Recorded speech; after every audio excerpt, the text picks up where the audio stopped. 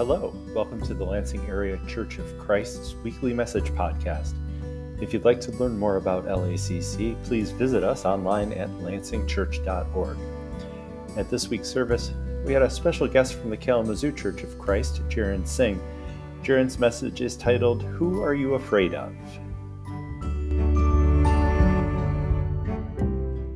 And then I also just want to introduce Jaron Singh. He'll tell you more about his awesome family. But here's what you need to know. This guy, led by the Spirit, decided to plant a church in Kalamazoo, Michigan in the middle of COVID. And he's going to preach to us right now. Come on up.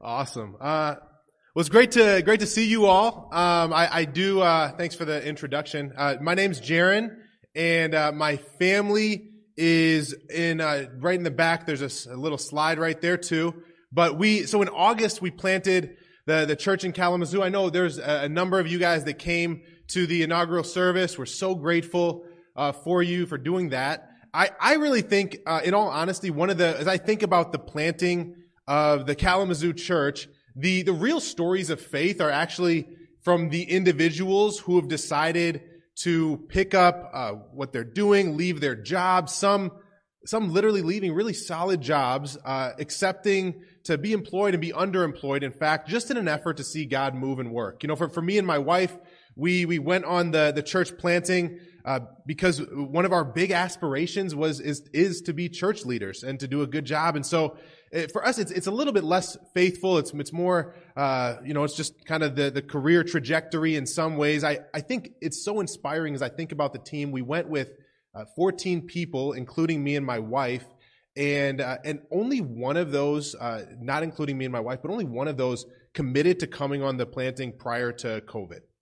And so you have most of the team, and then there's been two others that have joined a little bit later now too, deciding to come and Kalamazoo, so many people, the joke literally is nobody knows where Kalamazoo, nobody knows there was actually a Kalamazoo until you actually look it up and we say we're planting a church there.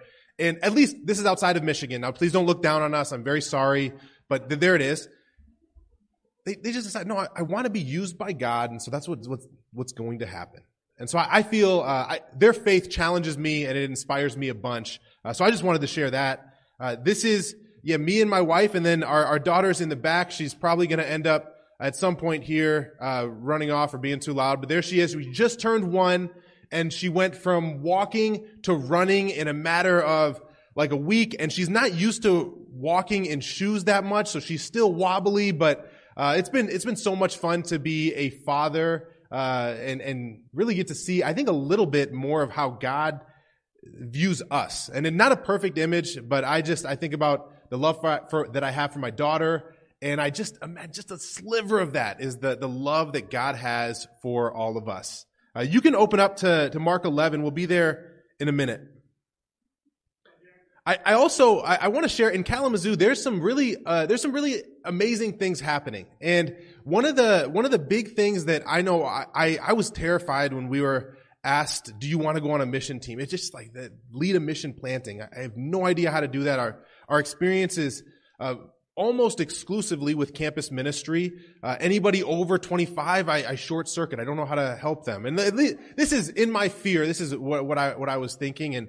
And we were given, there was a conviction that I came to at some point, and it's just that the church is never going to fail, and it's never going to be because of me. And so the church is never going to fail. And I think the same thing about the Lansing. It's never going to fail. It's never going to go under. And it's never going to be because of any individual person. It's going to be because of the collective body moving powerfully together. Amen? In so many ways, the church in Lansing is really what we want to become. You guys are our bigger brothers or bigger sister, whatever, in many ways. And so we look at a small group now being built to over 100 members, and I want to be like that one day. I want to be able to tell stories. I want to have a building that we own one day. Down the line at some point here. I also want to take a moment to just to lift up Joel. You guys know that Joel's awesome, but I want to communicate that I didn't know he was awesome but now I do know he's awesome. Okay? So my first, I'd heard his name at different points. Joel Nagel. There was one time that we played him in volleyball at this retreat, this campus ministry retreat. And my only image of Joel Nagel was he was really frustrated when I was serving, and I kept serving at one sister who wasn't very good at volleyball. And we were trying to win, and I'm a college student. I don't know left from right. And I just pick out this person is the worst on the team. And so I remember Joel's face. He's like, come on, bro. He just literally like this, come on, bro. And I'm like, it's a competition. This is what brothers do, and they lose their minds, okay? So that was my image of Joel, my most recent image. So Joel, actually, I don't know if you guys know, he on his own decided to open up an opportunity, like a discipling group, every Tuesday for small church leaders in the Midwest. And he just created it, grassroots, sent out invitations, and it's totally voluntary. Not everybody has to join up, but he saw a need that there was a lack of connection in some ways, a lack of just bouncing ideas off of each other. And he said, I want to meet this need. And so he decided to start this discipling group. And now the discipling group, it's so big that we've had to split up into little sub-discipling groups. There's so many people around, literally, I'm not kidding with you, around the Midwest. It's kind of, are you invited to the group? Are you invited to the group? And so it's been awesome to learn just a little bit. He's the ultimate planner. You guys know it, but I think as I look at Joel, I think about this discipling group, and I'm like, I don't know where I would be without it, to be honest. So thank you so much, Joel. You guys got someone good here. Today I want to talk a little bit about fear. There are a few emotions that motivate us more than fear. It's extremely powerful, isn't it? And I don't want to talk about arachnophobia or being scared of spiders or being scared of heights. I actually want to talk about interpersonal fear this morning. And you think about fear, it doesn't have to be a bad thing. Interpersonal fear actually doesn't have to be a bad thing. I think about my daughter right away when I think about fear, and we've just started to give her a little pat on the hand. And when I say little, it has to be it's not little.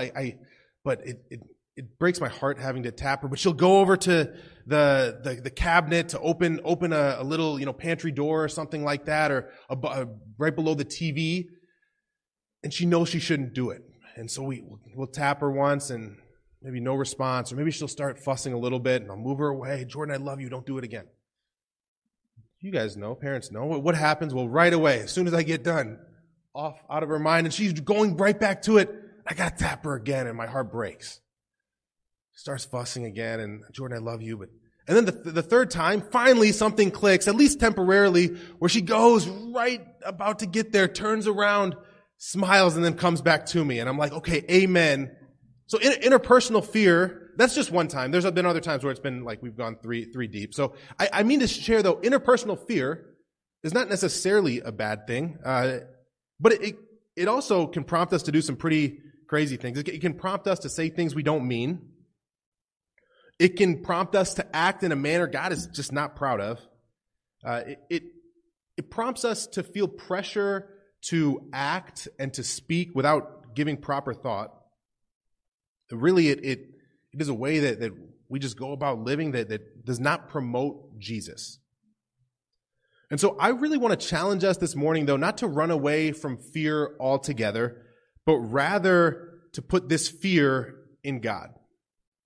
And if we strive to put all of our fear in God, we will be able to live less burdened lives and emulate Jesus better. We're over here, we're in Mark 11.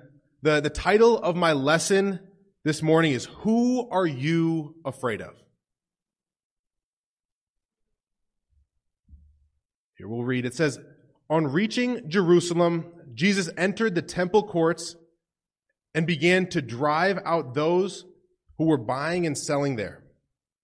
He overturned tables of the money changers and the benches of those selling doves, and would not allow anyone to carry merchandise through the temple courts. And as he taught them, he said, Is it not written, My house will be called a house of prayer for all nations, but you've made it a den of robbers? Notice the response of the chief priests and the teachers. It says, the chief priests and the teachers of the law heard this and began to look for a way to kill him. Why? For they feared him because the whole crowd was amazed at his teaching. Now pause here. So we've got Jesus, and he sees something that's going wrong. This would have been the outside of the temple courts, or the temple courts rather, would have been just this area outside where those who were not Jewish in descent would be able to worship God. They would be able to pray, and they would be able to connect with God. And it was being overrun by money changers, people that were just trying to make a quick buck. And it was being overrun by those, selling little sacrifices. Kind of, you get the image of like a fast food type of thing. We're running late, but let's just go do it anyways. We'll get there. We'll just buy it when we get there. It's being overrun by this, so much so that there's individuals who want to worship God, who want to pray, who are not of Jewish descent, but they can't because there's not enough space for them. Jesus is absolutely ticked off. And I want to focus in, though, on the Pharisees. This is what fear of people will make us do. It says they feared Jesus. The whole crowd was amazed at his teaching. And we're going to see this thread of fear throughout the lives of the Pharisees and these teachers of the law. Let's keep reading here. We'll go to Mark 11 and verse 27 now. It says, they arrived again in Jerusalem, and while Jesus was walking in the temple courts, in verse 27, the chief priests, the teachers of the law, and the elders came to him.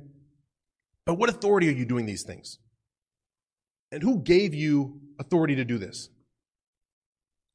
Jesus replied, I'll ask you one question. Don't you love him?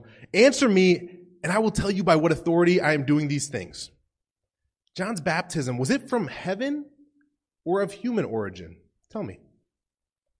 They discussed it among themselves and said, if we say from heaven, he will ask, then why didn't you believe him? But if we say of human origin, they feared the people, for everyone held that John really was a prophet. So they answered Jesus, we don't know. Jesus said, neither will I tell you by what authority I'm doing these things.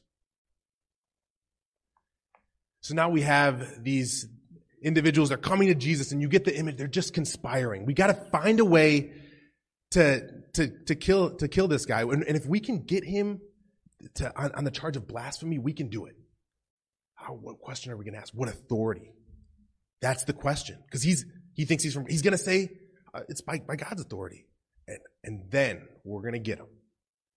And I just picture Jesus. I wonder how many times he's just studying, he's thinking, and certainly in his 30 years, there's nobody wiser, there's nobody smarter, there's nobody who could dispel arguments better with just a few choice words. And they ask him a question, and instead of answering, he says, I'm going to ask you a question, and then if you get it, if you answer it, if you just answer it, doesn't have to be right or wrong, you just answer it, then okay, I'll tell you.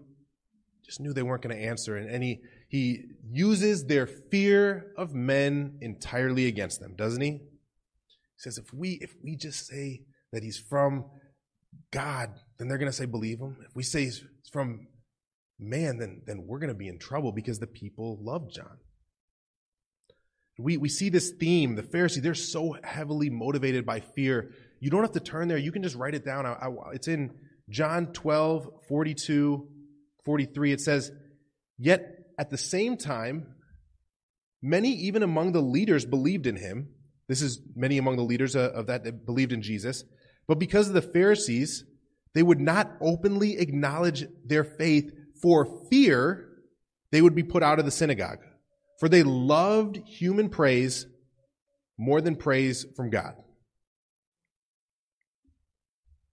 So we get this image of the Pharisees. They are so heavily motivated by fear. It says they feared who they perceived to be an opponent, who could have just been a friend if they would have allowed him to be.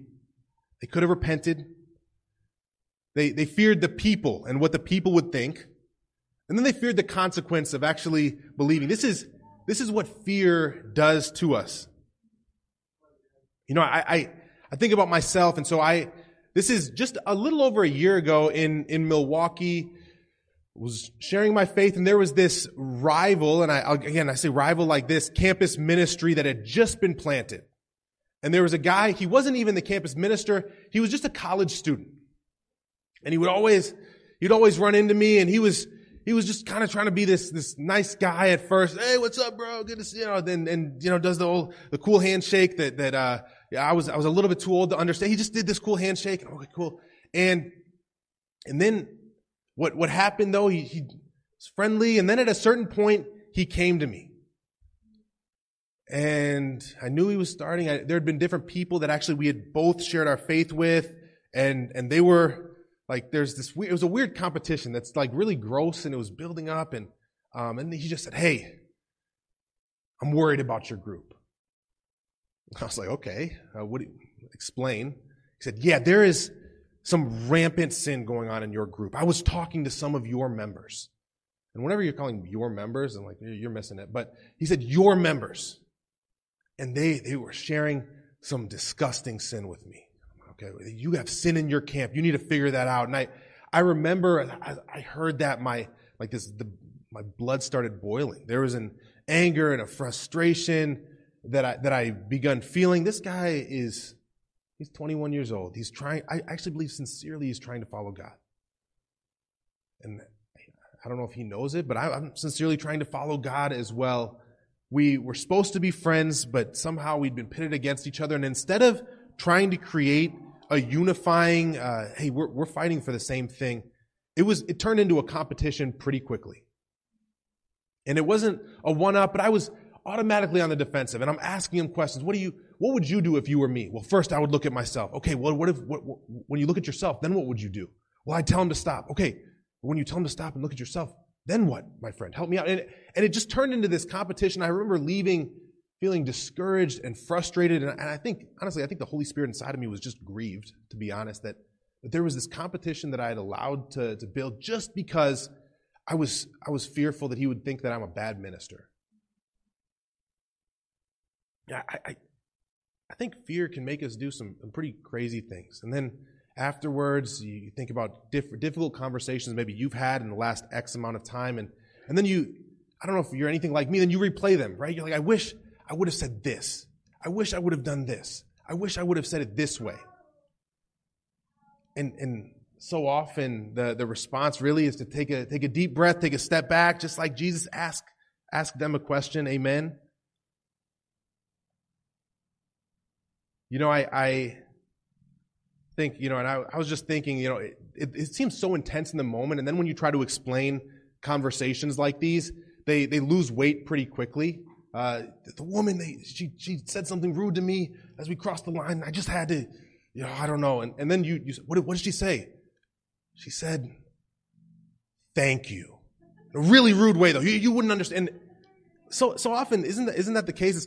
It's similar to, I was just sitting with, like, when you're trying to describe a dream to somebody, and maybe it was a stressful dream, and you're trying to describe it, and then some fantastical beast starts picking you up and taking you to a weird land, and then your third grade teacher comes in and saves you, and it's just a very difficult way. And then by the end of explaining it to somebody, you're like, I don't know, you just had to be there. So I fear too often in our search to be spiritual or to appease people, we can do the same thing. Things in the moment seem so heated and so difficult, and the solution is so distant from us just because we're scared of what people are going to think about us.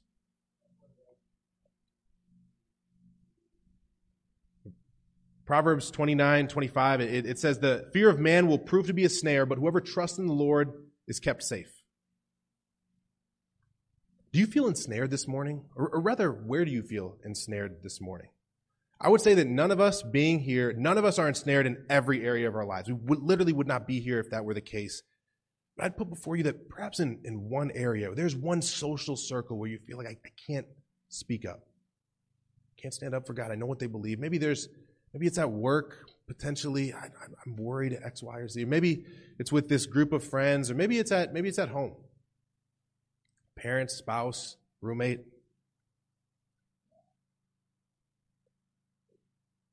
It's a cool quote that I found. It says, fear has a large shadow, but he himself is small. if I would have just realized that I was interacting with this guy, fear is small. He seems so big, so intense, and yet the reality was right in front of me. He's trying to create a competition where there's no competition.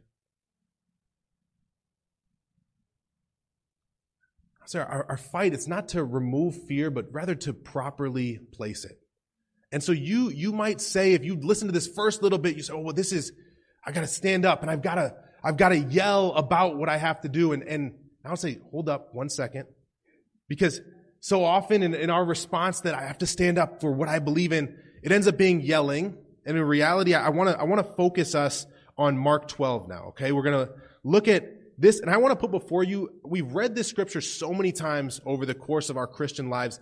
Let's read it through the eyes of who this woman fears. Fight is not to remove fear, but rather to properly place it. We'll start in verse 38. It's Mark 12, verse 38. It says, as he taught, Jesus said, watch out for the teachers of the law. They like to walk around in flowing robes and be greeted with respect in the marketplaces and have the most important seats in the synagogues and the places of honor at the banquets. They devour widows' houses and make a show for lengthy prayers. These men will be punished most severely. Jesus sat down opposite the place where they were offering, and the offerings were put, and watched the crowds putting their money into the temple treasury. Many rich people threw in large amounts. But poor widow came, and put in 2 very small copper coins worth only a few cents. Calling his disciples to him, Jesus said, truly I tell you, this poor widow has put more into the treasury than all the others. They all gave out of their wealth, but she, out of her poverty, put in everything, all she had to live on.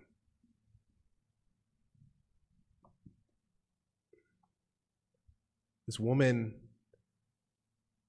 the image that I get, and this is, again, I disclaimer, it's not Bible, but it's the image that I get of these rich men, and they just have money coming out their ears, and they're looking at, how much are you going to give? How much? And they're not going to ask how much you're going to give. They're going to just look. You gave that much. Okay, you gave that much. I'll give a little bit more. And not in a discreet way, but I dropped 100. I'm sorry. Oh, that's interesting. Sorry. And throwing as much as you possibly can just to look good. That's the image that I get. And you see this little widow. This is my image. I picture her a little bit hunched back, barely able to walk well. Just a couple copper coins. She's not looking at anybody in the eye, just minding her own business, just desperate to please God.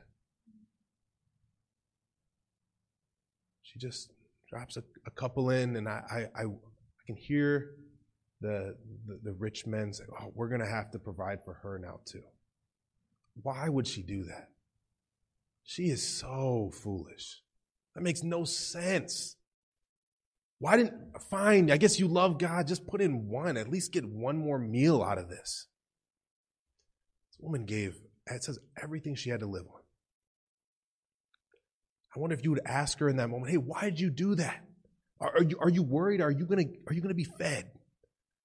But she'd say, I don't know. I mean, if I don't get fed, maybe I may die, but if I die, I'll see Jesus sooner. I'll be able to be with God.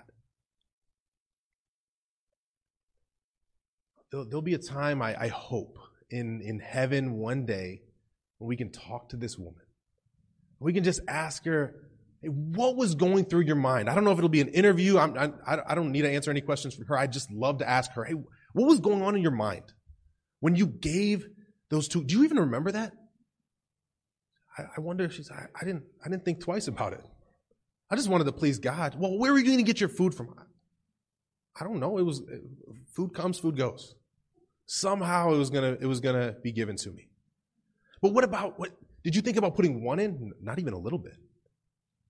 What would happen if you didn't give? Do you think God would not bless you? No, it's not about that. I fear God. I just want to give to God. Did you hear what the Pharisees, what they were talking about you? Yeah. Why'd you do it? I fear God. And because of her fear of God over everything else, she's memorialized in history, and we're talking about her, and we're gaining faith from her to this day. I think the lesson for you and I is that our greatest impact is not going to be had yelling on rooftops. Our greatest impact is going to be had living faithfully and living thoughtfully, one by one by one. Proverbs 9:10, it says, "The fear of the Lord is the beginning of wisdom, and knowledge of the Holy One is understanding." And as I think about this, the idea of just yelling on a rooftop and being haphazard, and I'm not going to be afraid of men, I'm going to just fear God, and so that means I got to yell, and we see a very different image from this woman, don't we? You know, I think about this movie, The Lion King. Has anyone not seen The Lion King? Okay, good. All right. I'm in good company now. I was waiting for one of you to raise your hands. I'm like, I'm going to give you my Disney Plus account right now. You can leave but Lion King, awesome movie, right? There's a scene in the movie that I thought of as I thought of this, and it's a scene when Simba is dead set on being brave. It's like, man, I'm a grown lion now. I'm a grown man. I'm going to do big boy stuff. And Mufasa says, don't go over there. He said, I'm going to go over there. I'm showing off. Got Nala here, this and that. And he goes, and you all know what happens, right? The three hyenas come in. It starts out a little bit comical. It turns dark pretty quickly, and they get cornered in this area, and Simba, then he has this little roar, and they start laughing at him. And then this big roar, and from Mufasa, and he comes and he saves them, and all of that stuff happens. And then they have this conversation afterwards. Simba says, man, I just want to be brave. And Mufasa, he says, being brave doesn't mean you go looking for trouble. I think too often in our day-to-day, we can, if we can go from I'm not going to fear men to I'm just going to go looking for trouble. I'm going to say whatever I want without thinking twice about it, and I'm just going to go for it. Very different image than we get if we would just focus on this woman who truly feared God. Now, I think about this is actually the idea of not going out and looking for trouble, but rather focusing on a single conversation and giving and investing in that. This is what drew me to want to do ministry in the first place. I remember this was 2011. It was my freshman year. I grew up in the church, but I grew up as a really bad kingdom kid. And you think about the worst kingdom kid, and I was right there with him, and we were high-fiving, I'm sure. And so, or maybe I was. Maybe I would have high-fived myself. I don't know. But there you go. So, not a good kingdom kid. I went to college, really, with the intention that I have one chance to become faithful, and it's not from being where I've always been. My only chance, I got to go somewhere else. And for whatever reason, there was something in my 18-year-old mind that said, just leave. And so I went to school in Milwaukee, and I still struggled a bunch. And then there was a time I remember, it was in February of 2011. All the students had left campus, but the basketball players had to stay on campus. And so I was upstairs, and it was about 10 a.m. in my dorm room, and there was I just decided I'm going to have a quiet time. Good idea, by the way. I wish I would have had a quiet time series like the one you guys are putting together of the best quiet times. I don't think I had a best quiet time, but I decided I was going to read the Bible. And one of my friends came in and was like, man, I could read the Bible later. I could read it now. But later I've got a meeting with somebody, and I know they're going to ask me if I read the Bible. And so I got to tell them, yes, I did. I got to have something to answer for. What do you have a quiet time on today? So I told him, I said, hey, bro, I'm really, really, really sorry. I've got to go upstairs. I'm going to go to the study room. I'm going to read the Bible. I'm so sorry. Here's a TV. You can use my computer. You can just do your own thing. Seriously, you don't have to come. If you want to, you can. I'm going to be upstairs. I went up, and I'm like, yeah, okay. Man, I'm doing it. And I sat down, and I started reading. And then I hear the elevator ding. And then David Wilson comes through. I'm like, oh my goodness, maybe he has to use the bathroom. What is he here for? And he sat down by me, and we started talking. I said, do you believe in God? He said, oh, a little bit. And we started talking, And it was so inspiring to see his heart change. And it was inspiring. I remember there was one study in particular where we looked at what it looks like to actually be a disciple, like a true Christian. And we went, and I knew what was going to happen going in, and I was a little bit nervous because he had some spiritual background. I didn't know what he was going to say, and Scripture spoke, and he said, no, I'm not a disciple. And I remember this ride back. Usually he'd have music. There was no music playing. It was a Nissan Altima, and he just chilling. It was heavy. I said, hey, pretty big stuff, huh? He said, yeah, if this is true, then that means that almost no one is a Christian. And you could feel the weight of the car. Really, you could feel the weight of him understanding what the Bible taught just weeks prior. He had no intention of really following God. He called himself a Christian, and now being met with this, and he became a disciple, and it was just an inspiring time for me to see. This is what drew me to want to follow God really wholeheartedly, but it's what drew me to want to do ministry, was seeing people's hearts change just from fearing God. And again, just this little bit. I'm sorry, I got to go read my Bible. Just a little bit. Not yelling on the rooftops, not doing something incredibly crazy, just a little bit. And something can change. It's perhaps what drew so many of you to follow God as well, was seeing the lives of people around you and seeing that there's something different going on with them.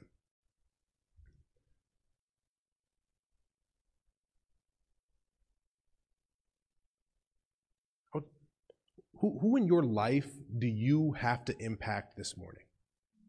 Don't think of 15 people. You can say, my classmates. That's a lot of people. You can say, my coworkers. That's a lot of people. Think of 2 or 3 people that you, like, I have to impact them this morning. And make a point to pursue that. Make a point to go do that. This is how true change is going to happen.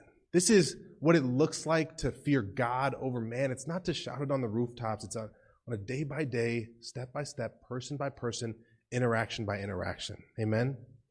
So with that, I want to leave us with this Make Your Mark challenge. And that's every time this week, every time you're about to have an interaction with someone, pray to be more fearful of God than you are of them. It's just a 5-10 second prayer. And this is something I should say that I've really tried to put in my life, not necessarily praying to be more fearful of God. It's something I'll add, but just to, God, please use me in this interaction. Just God, use me.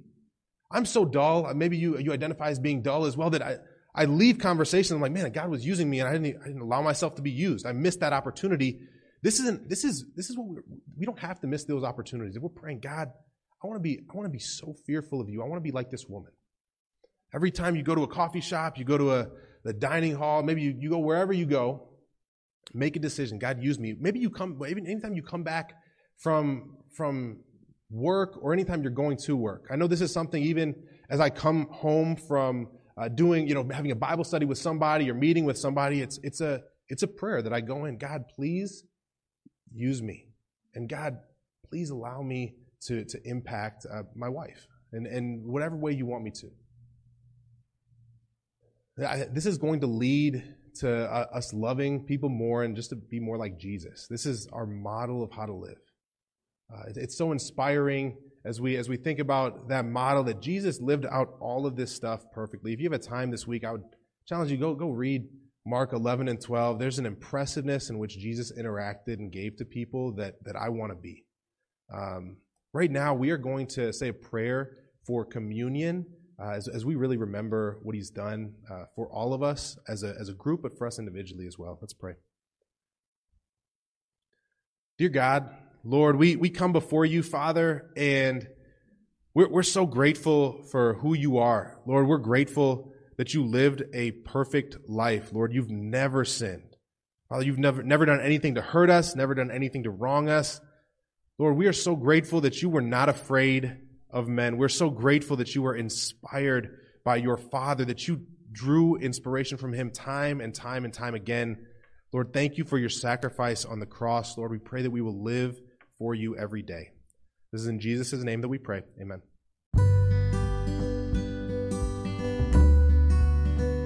Thanks for listening to this week's message from the Lansing Area Church of Christ. While we're happy to share this message via podcast, we'd love to pray and worship with you in person. To learn more about our services or to connect with us, please visit us at lansingchurch.org. Have a great week and go with God.